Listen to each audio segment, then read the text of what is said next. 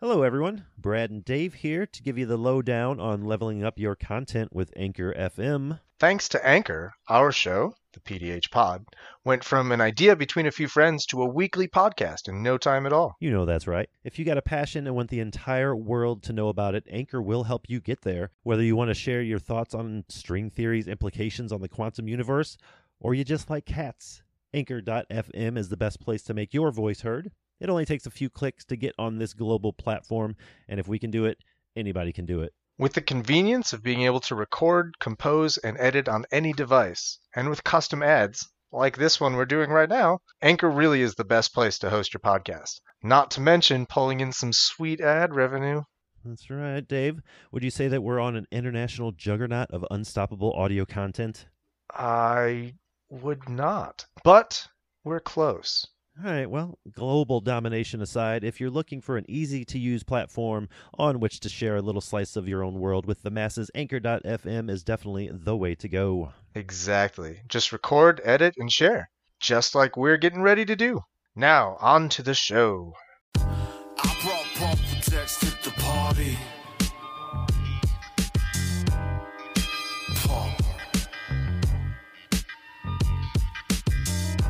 I brought Pump Protects to the party. Hello, everyone, and welcome to the very first episode of the PDH Pod, a Magic the Gathering podcast dedicated to the total exploration of the Pauper Commander format. I am your host, Brad, and with me today are my co-hosts from the East Coast, Dave, a.k.a. Alcadron, and the PDH PhD Pauper Commander. How are you guys doing this evening? I'm doing all right. Well. Good to hear, good to hear. I wanted to officially thank you guys for putting together this little project with me. It's sort of my little brainchild, but I'm hoping it goes somewhere, kind of make it everybody's show, a community show, just as much as like the Pauper format's a community format. Yeah, absolutely. I understand that. I'm kind of in the same boat. Pauper, PDH is where my heart is in Magic right now, and I just don't have the skills to kind of do this thing on the back end. So I'm happy to help you on the front end if you're willing to help me on the back end. Yeah, let's hope I have what it takes on the back end too. I guess we'll find out, but I think so. I think we'll be okay. Yeah, I'm delighted to be a part of this. I've been very into PDH for a while, but I'm not sure how podcasts work. So it's fun to be on this side of one. Yeah, see, I think that's hopefully why it'll work out. I have a little more podcast experience and a little less PDH experience, and you guys are sort of the opposite of that. So I hope all come together and make something out of it. Hopefully, it's the perfect storm. Yeah, that's what I'm thinking. Like my grape shot the other night. I knew that was coming. Nice. All right, I think kind of with that out of the way, we can jump into. We sort of have a bifurcated main topic, if you will. This whole episode, this episode number 1, is just going to sort of be introducing ourselves to the people, to the listeners, as well as just kind of going over the basics of what Pauper Commander is, what PDH is. I know a lot of people are like, oh, I want to get into it, but I don't know what it is. How do you play? What are the rules? This sort of thing. So I'm hoping that most of this episode will be dedicated to sort of clearing that up. What do you think? Yeah, I think that'll be a great first step to helping people get into the format. Like plan? Good deal. Good deal. Well, I thought it'd be helpful if we did spend this first episode introducing ourselves, like I said, to the listeners and to the format. So I think we just sort of need to go around the table and introduce ourselves. I think Alcadron, do you want to kick things off? Start with a little bit about your quote unquote MTG resume, how you got started in Pauper or PDH, and all its variations and that sort of thing. I would be delighted. So my name is Alcadron. My name is also Dave. I started playing Magic in early '95 when I was about 10 years old. I've been playing pretty much nonstop ever since. The game is very near and dear to my heart. I got into Pauper Commander from the EDH side of things. I've never been very interested in like Pauper as a 60-card format. Okay. I kind of don't really go in for competitive constructed like at all anymore. I lived through Combo Winter in '97, and I'm still recovering from that. Right. So competitive constructed formats are no good for me. I do enjoy PDH though. I feel like it's just got a lot to offer over EDH. I got into it in about 2012-ish, 2013-ish. Okay. I don't remember exactly when. It was sort of a slow transition. I do remember looking at the spoilers for Born of the Gods and seeing Spellheart Chimera and thinking that's going to be a juicer. Right.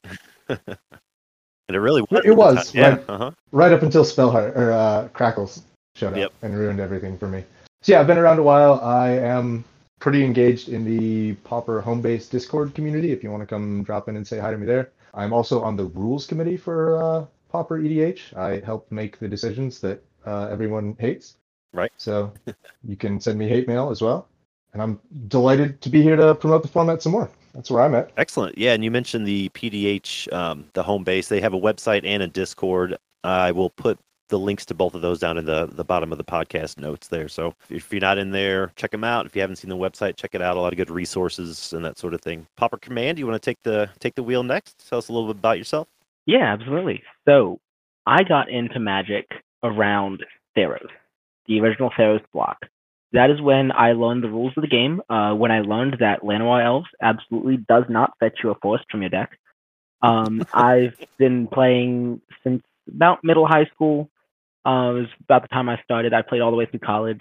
I picked up Pauper actually in high school, Pauper the 60 card format, when it was kind of like a super budget format. I mean, it still is the super budget format, but it was, cheaper than it is now. And that's kind of how I played Magic and enjoyed it for a while. I have since moved into Pauper EDH because my playgroup actually transitioned from casual kitchen table to doing events and stuff, and they like to play EDH. Unfortunately, that does not really work with my play style. I am absolutely hyper casual.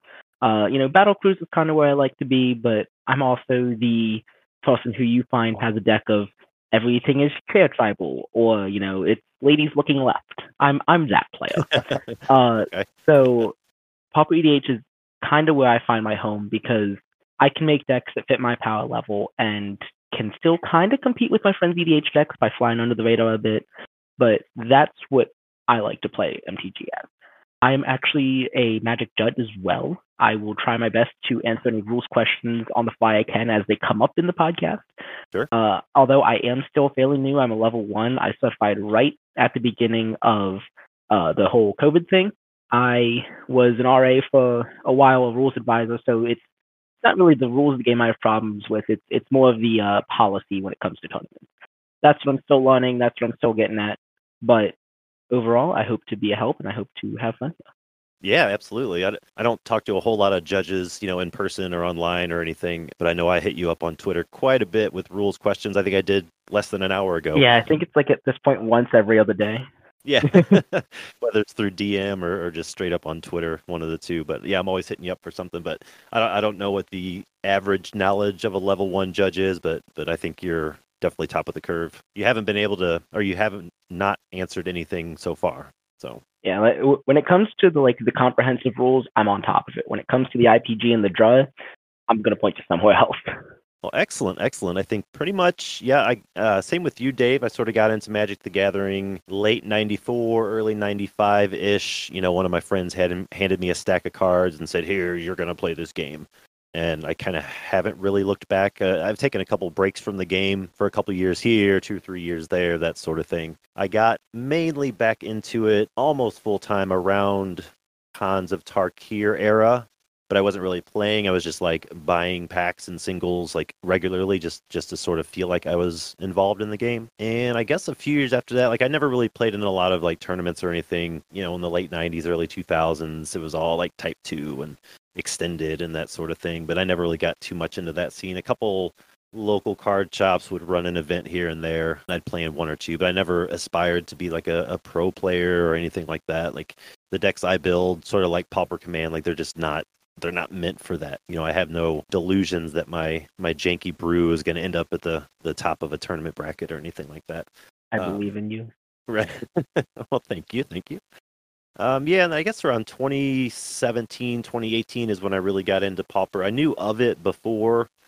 I even built one of my first Pauper decks was Elves, and that was 10 or 12 years ago when I first heard about the format. And I was just like, oh, hey, I have all these 1-drop, Elves. I can just throw them in a deck, and it's like $10, whatever.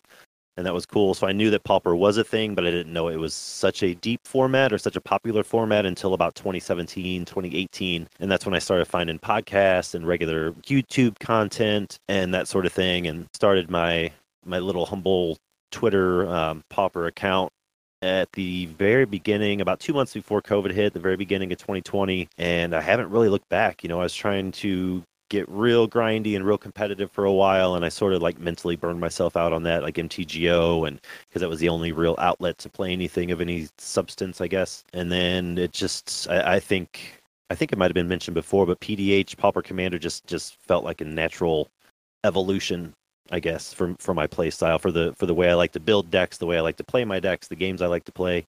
So I've been pretty much knee deep into this format for about a year, maybe a little bit, less than a year, and I absolutely love it. So I'm hoping that the three of us combined can make this something special and teach the people about the format and bring more people in. I believe in us. We can do it.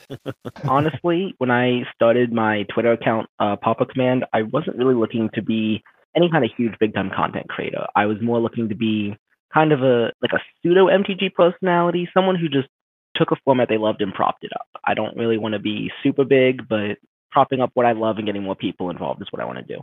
Exactly. That's pretty much where I'm at too. And that sort of leads us into the second half of the main topic. What is it? We're going to try to do a little bit of step by step about the format itself, but we all sort of feel that like Pauper Commander is a format that everyone should play, or at least try it out, especially if you're already a fan of EDH or multiplayer style games. Most of what we're going to talk about tonight, most of what we're going to cover tonight can be found at pdhhomebase.com. That's like the main site, and its Discord is pretty much the same name. Like I said, I'll post an invite in the details. That's going to be the most direct route for all the information. And really, if you ever just want to browse some good brews, some quote-unquote tier decks, or maybe see if there's a meta, in certain areas, Moxfield has a nice Pauper EDH category. Scryfall recently added a Pauper Commander category, I believe. I think it was recently anyway. Absolutely. Yep, I use that quite a bit when I'm looking, when I have a starting point for a brew, where I find a commander, and those are generally the places I go to start out with. When you're on Scryfall and you're looking at a card, it gives you all those format legality bubbles. Pauper Commander won't show up there, but as a search term, legal : I think there's a couple different things you put there. You can put Pauper Commander, you can put PDH. There's a couple different things you put there, but they'll just bring up your Pauper Commander legal cards. And honestly, that kind of support from Scryfall and from Moxfield, I think has really helped prop up the format in recent years. Yeah, I think that's huge. I'm actually surprised that like MCG Goldfish hasn't put on a Pauper Commander like format or whatever category. There is one small little squirrely bit on Scryfall, and that is that we have there's two different flavors of PDH legal, and Scryfall doesn't support that very well. So right now what we're doing is cards that go into the 99 are marked as legal. Cards that can be your commander are marked as restricted. Oh, okay. So if you see something that is restricted in PDH, that means it's an uncommon creature that goes in the command zone. So it's not like illegal, a mythic or something. And then the mythics and rares. And we get into a little bit of trouble because there's some overlap there. Like Crypt Rats is both a common and an uncommon. So that legal or restricted. So it's a work in progress. But members of the rule committee are working with Scryfall to make sure that all that stays updated and so the RC is actually, you guys work with Scryfall directly. It's not something they just decided overnight, like, hey, we should put this on there. No, yeah, we I don't know if you guys are familiar with an RC member named Clay. He's in charge of the Tryhards Discord server. He's sort of the guy with the connections. He's been working tirelessly since he joined to reach out to Moxfield, reach out to Scryfall. He's been in contact with these people to try and get us the support, the structural supports that we need to really promote the format. The man is a legend, and if you see him, tell him I said hi. That kind of personifies what Pauper's all about anyway, as far as community building community sort of thing. So no, I didn't know that. I didn't know the rules committee had really anything to do with Scryfall. I assume they just sort of saw some people talking about it and decided to make a format on their website. There's a couple more steps than that, but that's not completely inaccurate. But there's a No, that's great. Well, if you don't mind, we'll hop into the second half of the main topic here. Mr. Level 1 Judge, do you want to sort of start guiding us through what is PDH for those that literally have no idea and just stumbled upon this podcast somehow? Yeah, so PDH is the all-star 5 out of 5 top-tier format, as we've clearly made it out to be so far. In short, it is Pauper Commander. Replace that E with a P and you're good to go. The deck building is almost exactly like EDH's. It's 100 card singleton with the exception of your basics. All cards within the 99 must fit within the commander's color identity. But here's where it gets weird. So the 98 or 99, because yes, we have partners, card deck must be all cards printed in the common rarity. I believe that has been changed to be unified as well. It can be including online cards as well. So like Felwar Stone, for example, has been printed as a common in a Magic Online promo, but it has never been printed as common in paper. The commander, as mentioned before, can be any uncommon creature regardless of its legendary stats. So the same applies here for the commanders in the 9, as does the 99 in regards to rarity. So interestingly enough, there is a card called Bastion Protector, which is kind of like my one of my two favorites to put out here. Bastion Protector can be a commander. In paper, it's only ever been printed as a rare, but it has an uncommon printing on Magic Online. And Bastion Protector gives +2/+2 and indestructible to your commander creatures. Well, turns out when it's your commander, it's a 3-mana 5/5 indestructible. That's pretty good. My other one that I like to prop up is Loyal Guardian. It is a green rhino creature. The CMC is escaping me at this time. Oh, sorry, the mana value is escaping me at this time. But it has that lieutenant mechanic where if you control your commander, you get this thing. Well, when it's your commander, you control it. So stuff like that, when you transfer it to Pauper EDH, can get a little weird, but it makes for interesting gameplay. Yeah, EDH, sorry. Absolutely. Yep. Oh no, go ahead. Sorry. Comes to the gameplay, EDH versus PDH.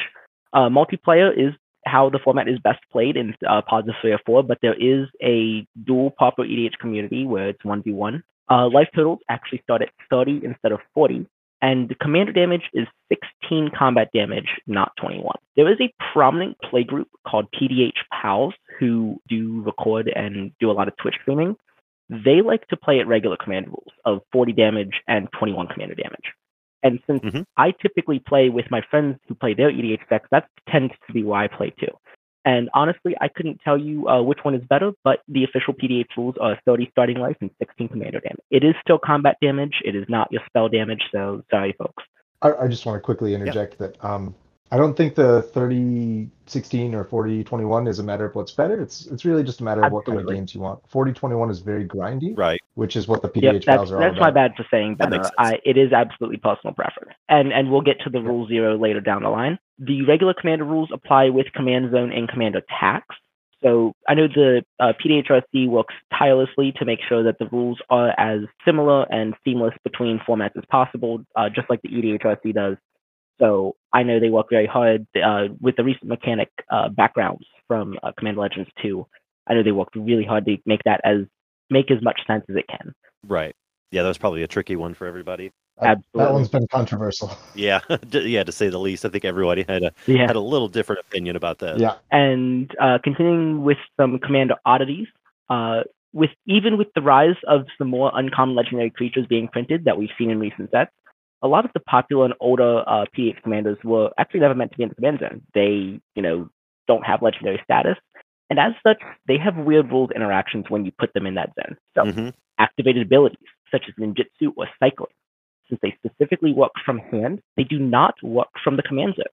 You will need to find a way to put those commanders in your hand if you want to use those abilities. Right. The commander must be a creature spell. Dryad Arbor, I'm sorry, you're not a spell, you're a land. So you cannot play Dryad Arbor as your commander. Alternate casting costs or modes, such as mutate or morph, do work from the command zone. However, it should be noted that commander tax applies to the alternate casting cost and mode you choose to pay. So casting the commander in an alternate way will increase the tax on it as if it were cast normally. Adventures.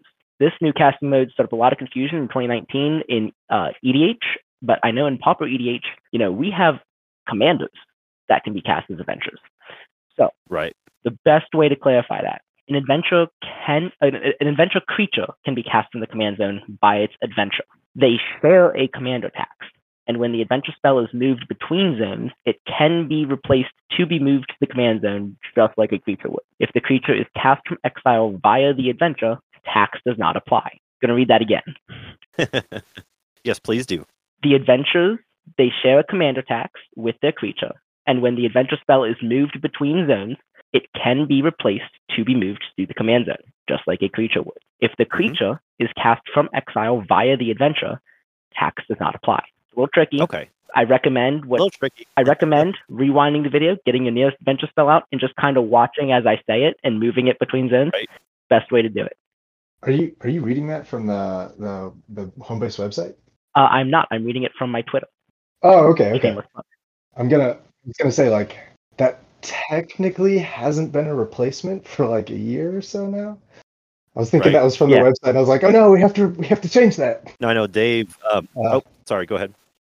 No, I was going to ask Dave that I know I get a lot whenever people new to the format ask me about it, and or they see a thread of me and whoever else talking about it, and they say, well, I don't really, it sounds cool, but I don't really get it because I play regular EDH or just EDH, and I don't know how you could play PDH because there's just not very many legendary uncommons. I feel like that's one of the biggest hurdles for people familiar with EDH trying to make the obstacle into PDH. The biggest thing in my recommendation is go to your favorite set, go to the signpost on commons. There are 2 100%. colors. They put them in every set. Pick your favorite color combination.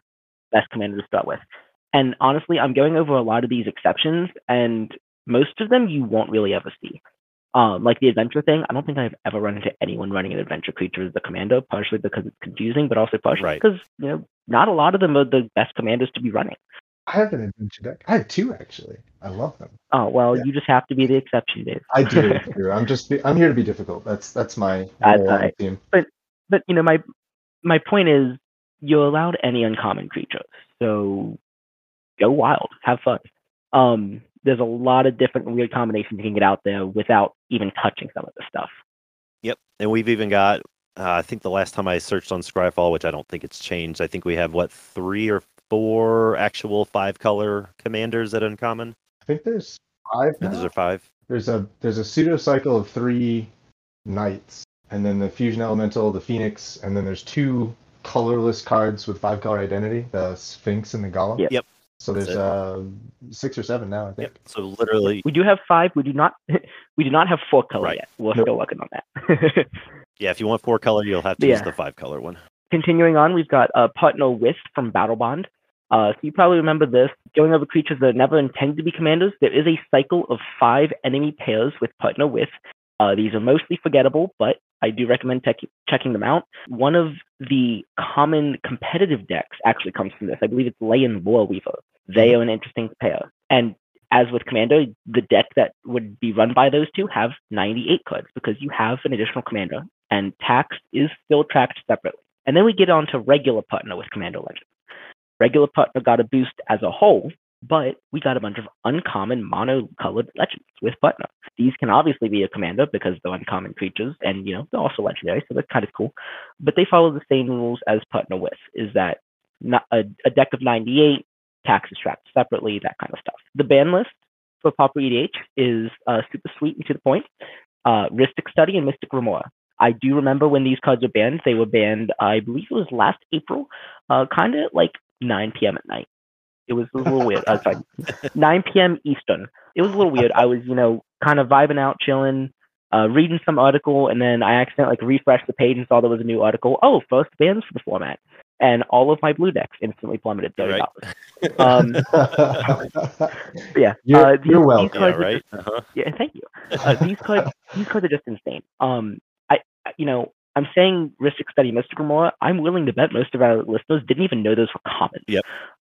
Yes, they were commons. Old Magic design was whack. Force of Will's an uncommon, so downshift, Right. please. What's wild about Rhystic is that it was a common, and in Prophecy, no one cared about it. No. Like at the time Oh, it was originally printed, like multiplayer formats were like EDH wasn't Not a it was thing. barely Yeah. a thing at all. Like multiplayer formats were very niche, small community things. Like there wasn't any endorsed multiplayer. And in 1v1, Rhystic is actively a bad card. Like it deserves its common printing. I want to take people through a thought experiment, like real quick for a minute. Sure. Rhystic Study, most of you probably find out this is a common for the first time. How does this card not ravage the Pauper format? How is it not banned there? As Dave just said, it's horrible at 1v1. Right? Have you ever gotten your commander pod down to just a 1v1 and then dropped a Rhystic Study? You don't. You just discard it to hand size because it does nothing at that Yeah. point. Partially because the game is ending, but also partially because, that person's just always going to pay for it. They don't have to rely on 2 other opponents to also pay for it. So it makes sense to be banned here. Also because I think when Mystic Study and Mystic Lore were banned, Kaldheim had just come out. Strixhaven was still relatively new, and behold the multiverse, the 4-mana blue draw spell with Portell from Kaldheim was the instant replacement for Mystic Study. And I don't think anything else has really come up to be that big of a problem as those two cards were. They just generated so much damage so fast that was hardly interactable in PDH. There's a couple cards we've talked about, but nothing has gotten any traction. Right. Yeah, nothing that's been as obscene as they want. Yeah. And then you've got your usual, the anti-mechanic, conspiracy card type, cards without a black border printing, and all cards that WotC have removed from constructed format. And then after the ban list, you've got Rule 0.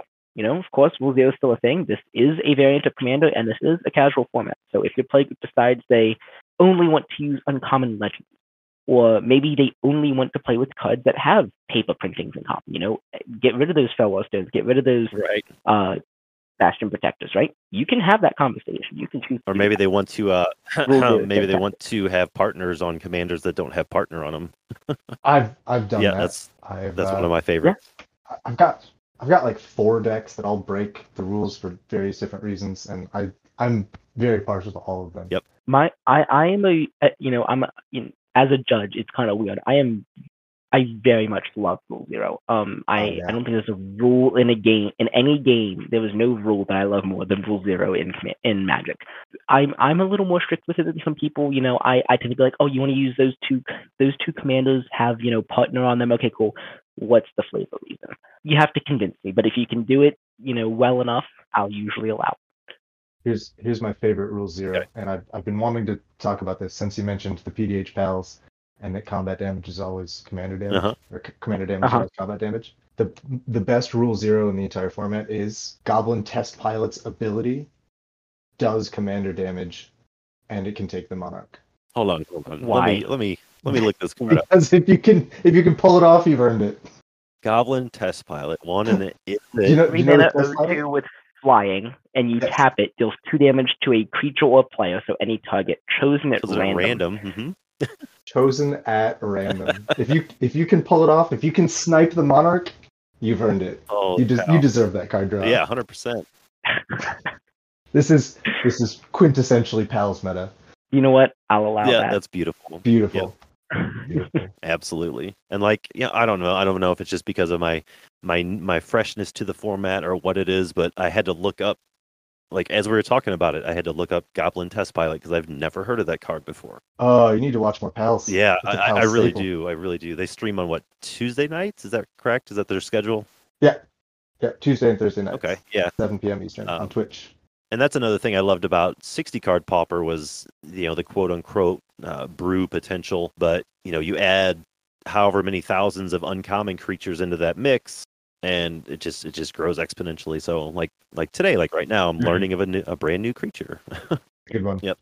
Now, Dave, do you want to, I know a lot of people are probably familiar with it, but you don't have to go into super detail, but you want to kind of touch over the rules committee, maybe how you became part of it or what it actually looks at. I can't imagine that the amount of product that WotC's pushing out can be super easy on a rules committee. But to sort of take us through that real quick.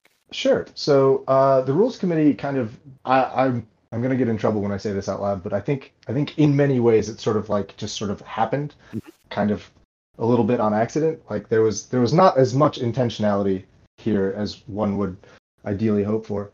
But I've mentioned the PDH home base. This is sort of the big website is sort of the centralized location for all things PDH. Right. And the Discord server has, I think, last count, 1,200 going on maybe 1,300 members. So this is, as far as we know, the largest PDH community there is. Right. It's moderated by a guy named Pod. And at some point when rules interactions started to get really sort of complicated and dicey, we all sort of got together as moderators of the Discord. And we invited some other people that were format experts in various capacities, some very high-profile CPDH players, some other PDH players from other really big communities. And we sort of got, the best and brightest minds we could find and said, we need to present a unified front on a lot of these goofy interactions. Sure. Cycling from the command zone had always been a thing that wasn't very interesting, but then, when Ikoria happened, we got these creatures that when you cycle them, you get to put counters on things, like the Titanoth Rex, I think it's called. When you cycle it, you get to put a trample counter on something.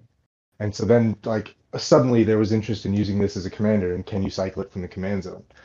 When Modern Horizons dropped, we got Ingenious Infiltrator, this incredible ninjas card. Yeah.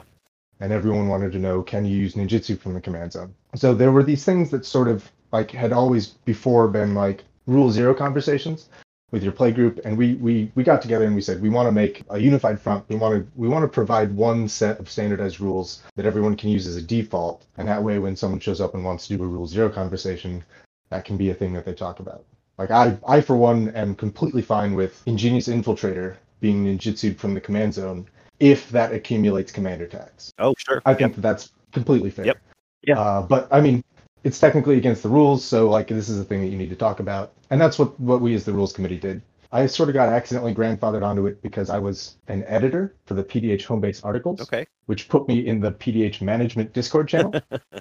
And then by virtue of being very active in that channel, I was invited onto the rules committee, Right. which I very graciously accepted. From there, like, you know, every time something new comes up, like when Adventure happened, we had a field day working out how that was supposed to work, and like how can we present this in the most intuitive way that everyone will understand, that's also fair. You know, obviously, anytime you cast that card from the command zone, like it doesn't matter if you're casting the creature half or the spell half, like you should be accumulating and paying the tax on it. But then if you cast it from exile, that's not from the command zone, tax shouldn't apply. Right. These are the sort of the closest we could get to common sense interpretations of these things. Right. Now, were you guys like the rules committee? I know with the actual EDH rules committee and all that, you know, it's not, I don't want to say it's common, it's less than uncommon, but you know, they've banned cards before the card ever saw a store shelf, you know, like Lutri. Oh, You know, yeah. do you guys, does the PDH rules committee, when a new set comes out, are you eyeballing for cards like that? Or is it just something like, oh, you know, we'll deal with it if and when it becomes a problem? Like, how do you monitor new sets, I guess?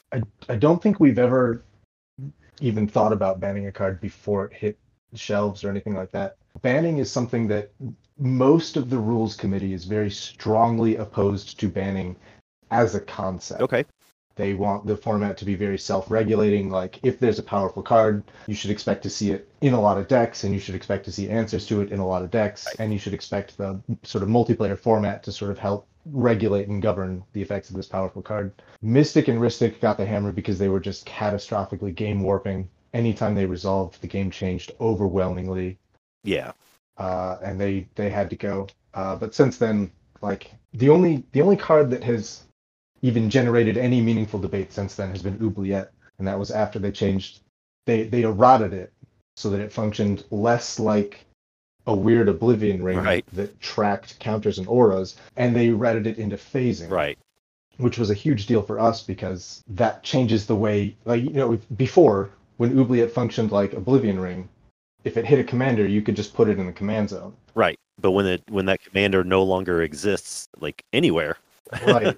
If you phase it out, there's just nothing you can do. So this has been a topic of discussion that comes up every now and again. But again, the rules committee is very sort of like philosophically opposed to banning anything. They want this to be a complete last resort. Sure. And Which it should be. I agree. overwhelmingly, they feel that. I'm sorry, what? No, like that's how it should be. I'm the same way. Yeah, I agree. I'm sort of with them on this. Like, I hate the card Oubliette.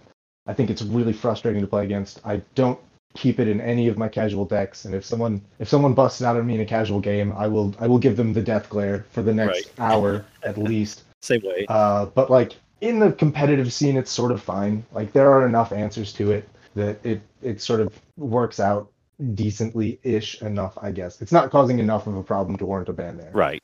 Is the opinion of most of the RC. Right. I think half of my paper PDH decks, you know, have black pips in them, and I think I own a total of like 2 Oubliette. Like it's just not like you were saying, it's not a card that I necessarily care to play on a casual level. Yeah, I agree. So all I got from that was 2 things. I have a new goal: play Oubliette against Dave, No. and then put Oubliette in more decks because I can't count on Brad having it. Yeah, that's a very Got fair it. point. Yeah. Rude. Got it. I mean, fair. Hey, but fair, but rude. It's some premium removal. You know, I try to be, you know, I'm very much with you. Like if I'm building a hyper casual deck. And me saying hyper casual is a joke, but if I'm building a hyper casual deck, it's probably not making it in there. Right. Because there's no chair in the artbook.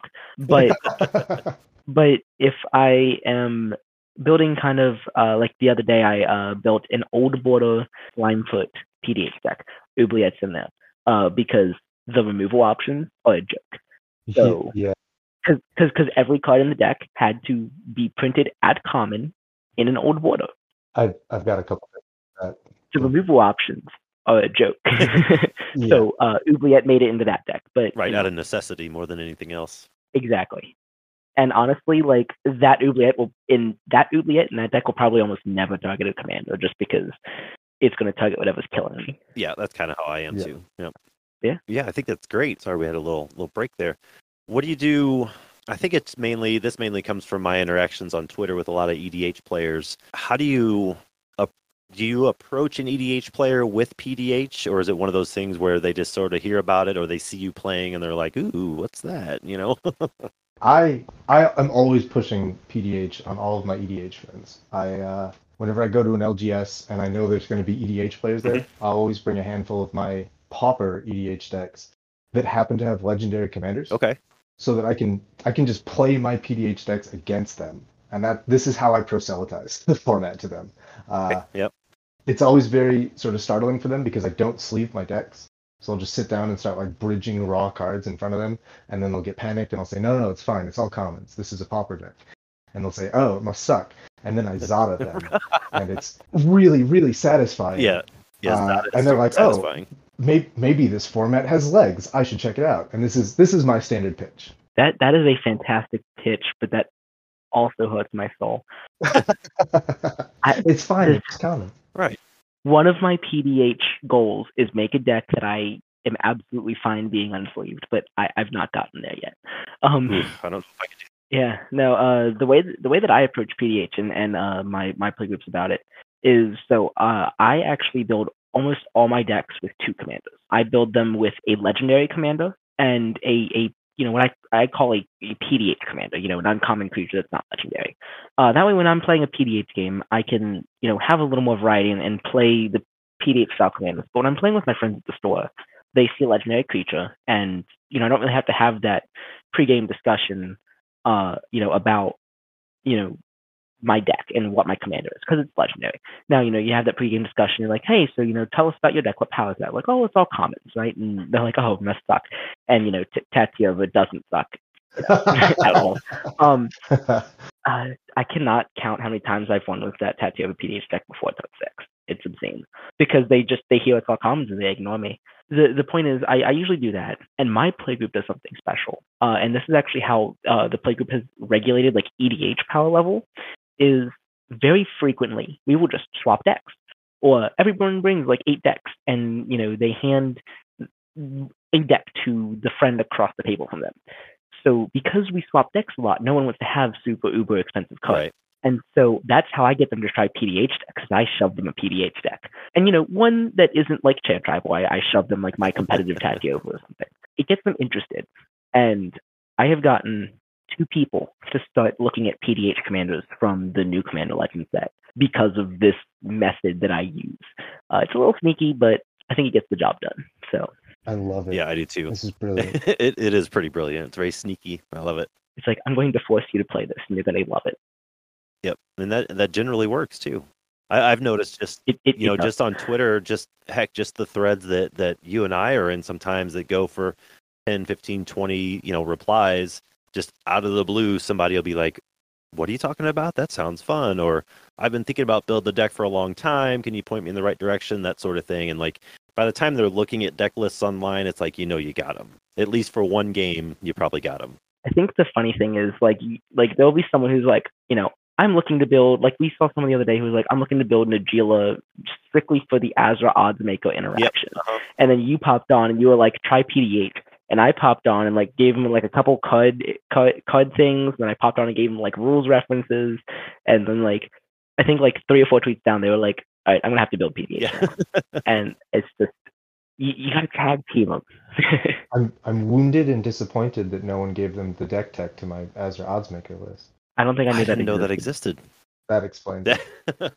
Is this so? Your content, is that on PDH Homebase, or do you have a YouTube Oh channel? Or... no, I've got a couple deck techs. They're all on the PDH Pals YouTube channel Okay, because okay, Okay. when I do a deck tech, it's for a deck that sucks. right. Like, I don't want to expose that to the normal population. It's very Pals meta. Yeah, I got you. The kind of meta where like Goblin Test Pilot needs its own house rules. Like that's the level we're talking about here. So yeah, all of my deck techs are on the PDH Pals YouTube. Okay, excellent.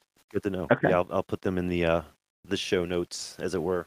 Sweet. Yep. And then I know that almost wraps it up. I know there's a couple other things we can talk about. We decided before the show that a couple of the topics we're probably going to make entire episodes out of. Next week, we'll get into some set reviews, maybe a few days late from the actual set release, but we'll get into some Baldur's Gate. And I think that'll be a good opportunity to, especially for people newer to the format, obviously new listeners as well, but to hear about how we sort of evaluate cards for the format. Baldur's Gate was specifically made for Commander, and sort of as a byproduct, we got a lot of cards for it as well. So that's pretty cool. Oh yeah, we got a lot. Yeah, we got a lot of stuff. That's a bit of an understatement. Yeah, were you guys pretty busy at the rules committee with the backgrounds and all that?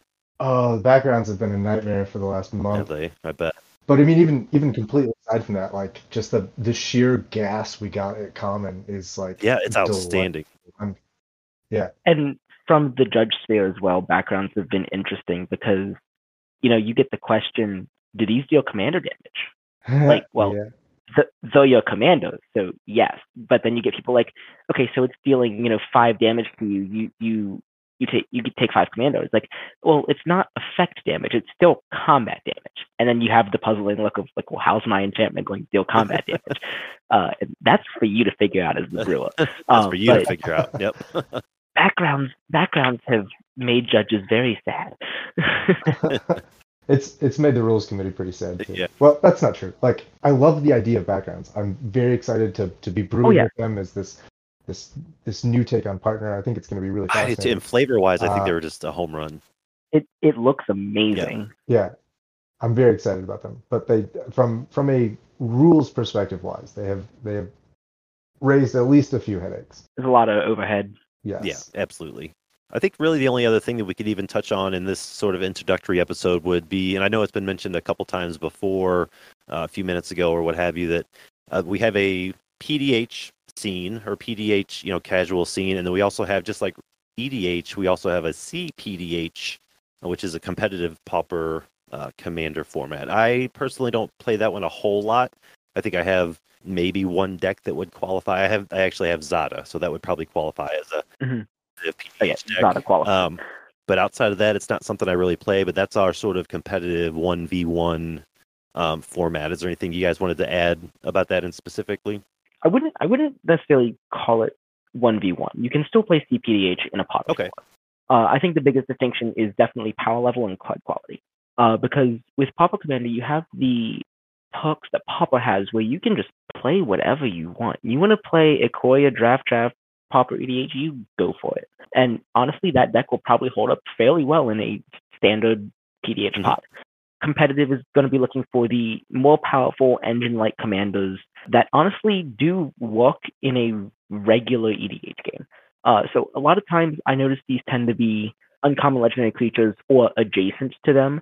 So, I'm talking like we've talked about Zada, we've talked about Tatyova, but then I even mentioned Ley and Loreweaver, like they're just Tatyova adjacent. Right. So they kind of, get in there by association. I think the main thing is where the decks tend to be fairly tuned and the card quality just tends to be high. So probably playing blue or green will get you there. No, that's how I tend to distinguish that. I wouldn't say 1v1 versus pod because that's more just dual PDH versus PDH. I would definitely say kind of power level, just like EDH and CEDH. It's is it a 9 or 10 or is it every deck's a 7, that kind of thing. Right, and you mentioned playing blue or green. If there's any classic Pauper or 60 card Pauper players listening to this, we have Gush, we have Gitaxian Probe. We have all of it. We have all that stuff. Astrolabe? We have Astrolabe, yes. Do you remember the big blue ban? Yeah, we have all of it. Blue Monday and never happened over here. So, yeah. But I think the way that I determine if a deck is CPDH, for me personally, I wouldn't say this is the metric to go by, but for me personally, if the deck holds up consistently and is probably a combo deck, but can be aggro based, if it holds up consistently in a regular EDH pod, and I'm not talking low power EDH, I'm talking, higher than precons, these are decks people have put time and effort into, it probably qualifies as CPDH. If it struggles a bit, it's probably just regular PDH. And that's just my personal metric, because I play with a lot of legendary creatures. Okay. The quick things I'd like to add to the CPDH discussion are it's a lot more interaction than regular PDH. Pauper Commander mentioned that there's a lot of combo decks at that level, and there are. You would be surprised at how many combos function with only commons. There are a lot of them, and they are high power. They do require... Did you know that Peregrine Drake was a common? Peregrine Drake is a common. Yep. Oh boy. The combos require a couple more pieces, which also means that they're a little bit more vulnerable, which means that CPDH games are oftentimes won and lost based on whether or not you can disrupt one of your opponent's key combo pieces. Touching on that Peregrine Drake combo, in EDH you've got Drake, and then there's 10 other cards that make a 2-card combo with it. Deadeye Navigator comes to mind. So Drake, Deadeye Navigator, 2-card infinite mana. In PDH, it's Drake, and then an Archaeomancer variant, and then Ghostly Flicker or Displace, and then after that, it's what's your win con? Because that's just infinite mana. Are you doing casts? Are you doing casts off that Ghostly Flicker? Are you doing ETB, LTB with Drake and Archaeomancer? Are you maybe doing Sunscorched Desert? That's my favorite win con in TIPO, by the way, is Sunscorched Desert, everyone to death. It's the colorless land that comes in and deals 1 damage to target player. Oh, it's amazing. But yeah, like Dave was saying, the combos have a lot more pieces. That was 4 pieces instead of 2, and that's the most efficient way to run that combo in PDH. Yeah. It is much more interactable. And also that there's a lot of non-combo competitive options. Sure. Those have been growing in popularity lately. There was a sort of the people that I tend to think of as like the old guard of competitive PDH are very, very heavy combo focused. And there's sort of got a new wave of players came in and were dissatisfied with what was presented as the top tier decks and said, this is too combo heavy. I'm doing something else. I'm gonna make my own meta with grindy stuff, and they've done that. They have. Quintorius is a beating. Who? I'm sorry. Quintorius the elephant. Oh, Quintorius is a beating. He is a beating. I have a deck that uses Essior and Keleth that I have an enormous amount of fun with at competitive pods, and that deck has no win condition except Essior and Keleth. Essior and Keleth, the white and blue partners, they're the familiars for their colors, right? Yeah. Essior is Wardwing, and Keleth is the Sun Main familiar. I call it Bird Horse. Nice. Now, Dave, do you have a Moxfield, collection of pauper decks for all these sweet brews you've been talking about, or? I do, yeah. You can find me on Alcadron on Moxfield. I got all my decks up there. There's like 80 of them, I think, at this point. I like brewing, which is, if I can briefly revisit that, how do you get people into this format? Sure, yeah, absolutely. This is really a brewer's paradise. Like, you have more options for commanders than regular EDH. There's tons of stuff that's just been completely unexplored. If you're the kind of brewer that goes on EdRec and just says, these are the common cards, or these are the popular cards, I'll use those, like, you're not going to enjoy this as much. This is the format where if you're going to be, here's this uncommon card that seems weird, like, what can I find amongst commons that would let me do cool things with this? Like, the sky's the limit, my friends. Yeah, absolutely. Similar. This is how I used to brew like 60-card pauper decks, but it wasn't very successful because I guess I just sort of had this mindset the whole time. But, I'll go to Scryfall and like, I want to brew a deck with XYZ mechanic. So I'll just search up all uncommon creatures that care about that mechanic, and I'll just stare at it. I'll just look through those cards for an hour. And before I know it, I've got 3 or 4 options for a deck, 3 or 4 options for commanders in different colors and all that sort of thing. The way that I approach it is, so I am a judge, full knowledge, comprehensive rules, cannot play Magic for the life of me. I cannot build a deck. Brewing's kind of rough, takes a couple days. Mulligans, that's a joke. If it's a hand of 7, it's keepable. Right. You think I'm kidding? Wait till you play a game with me. So I am very much, the way that I like to approach PDH, and it's still a brewer's paradise for me, is I will actually take some other prominent members' deck techo list, and I will absolutely net deck that straight into a Scryfall list, and then I kind of pick and choose things. Like, oh, there's a card in here that I don't like. You come out. Here's a card I do like. You go in. And I take a removal piece out, put a removal piece in. Take a card, draw out, put a card piece in. And I kind of manipulated the list to my liking. And I'll end up changing like 20, maybe 30 cards, like a pre-con basically. Yeah. I take someone else's idea and I manipulate it to how I like it. If that's how you roll, that's how you roll. And I am very much the person who's like constantly just editing decks. Like I've got personally like 10 PDH decks that need changed up a bit before I put them on my Moxfield page. But I am starting a Moxfield page of all my decks that I play regularly. And you can, like, if you follow me, like, you'll look at the deck list, take a screenshot. It will not be the same in 2 weeks. Like, guaranteed. You brought up a good point literally like 45 seconds ago that I sort of do the same thing. I just hadn't put it into words like you did. I would say probably 25-30% of the paper decks I own are basically net decked, but I guess in a way I was looking at those deck lists online as if they were a pre-con. I'm like, okay, this is cool. Let's see what I have out of it. Oh, I have 85 of the 100 cards. Perfect. That means I have 15 cards to play with, to put in my own flavor with, that sort of thing. So I think that was a really good way to put it. Yeah. We did a deck building challenge at the PDH home base a while back.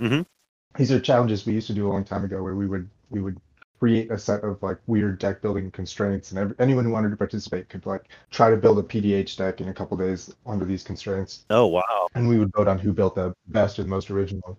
Would they get played, or was it just sort of based off the deck list itself? I just wanted to bring this up because one of the challenges we did a couple of years ago was build a deck that you think would be an adequate PDH pre-con. Oh, okay. And like it was a really interesting topic, and one of the criteria for judging was like you kind of needed to be able to choose 3 different commanders that had the same color identity that were all sort of like vaguely interchangeable, but pulled the deck in like subtle different directions. So that was a really fun deck building challenge for me. I got really into that one. I ended up building 4 of those. Nice. I didn't put any of them together like in real cards, but I enjoyed building the lists. No, that's a really cool idea. I never even thought about something like that. Yeah, well, I think we kind of went through the bullet points here, got around the table, talked about some stuff. Did you guys have anything else to add before we hit the outro on episode number 1? I'm good. I feel very satisfied with this. Yeah, I think it went well. What about you, TPC? I have one thing I'm going to add to this, is that seriously, for anyone looking to build PDH, go to the PDH homebase webpage and Discord, get to know the rules, but seriously, pick your favorite set, look up on Scryfall the signpost uncommons for that set. There are 2 colors, even the monocolored Zero sets, there are 2 colors. Pick your favorite color combination. Just if you, I'm going to use the most recent example that I can think of. If you really loved Innistrad Midnight Hunt, and your favorite color combination is white-black, you're building Fleshtaker, and Fleshtaker is really good. It is like great. That's my favorite card of all time now. Just do it. Like it's easy. And honestly, PDH decks, you can bling them out. You can make them cost an regular EDH deck, or you can build a $10 PDH deck. Like they get that. Oh yeah, it's absolutely. The reason I ended up with like, I have like 80 now, but when I got into it, I very quickly ended up with about 40, and it was because every single time I saw an interesting uncommon, I would just sit down with a Magic card database, and I would be like, what would it look like if I designed a deck around this card?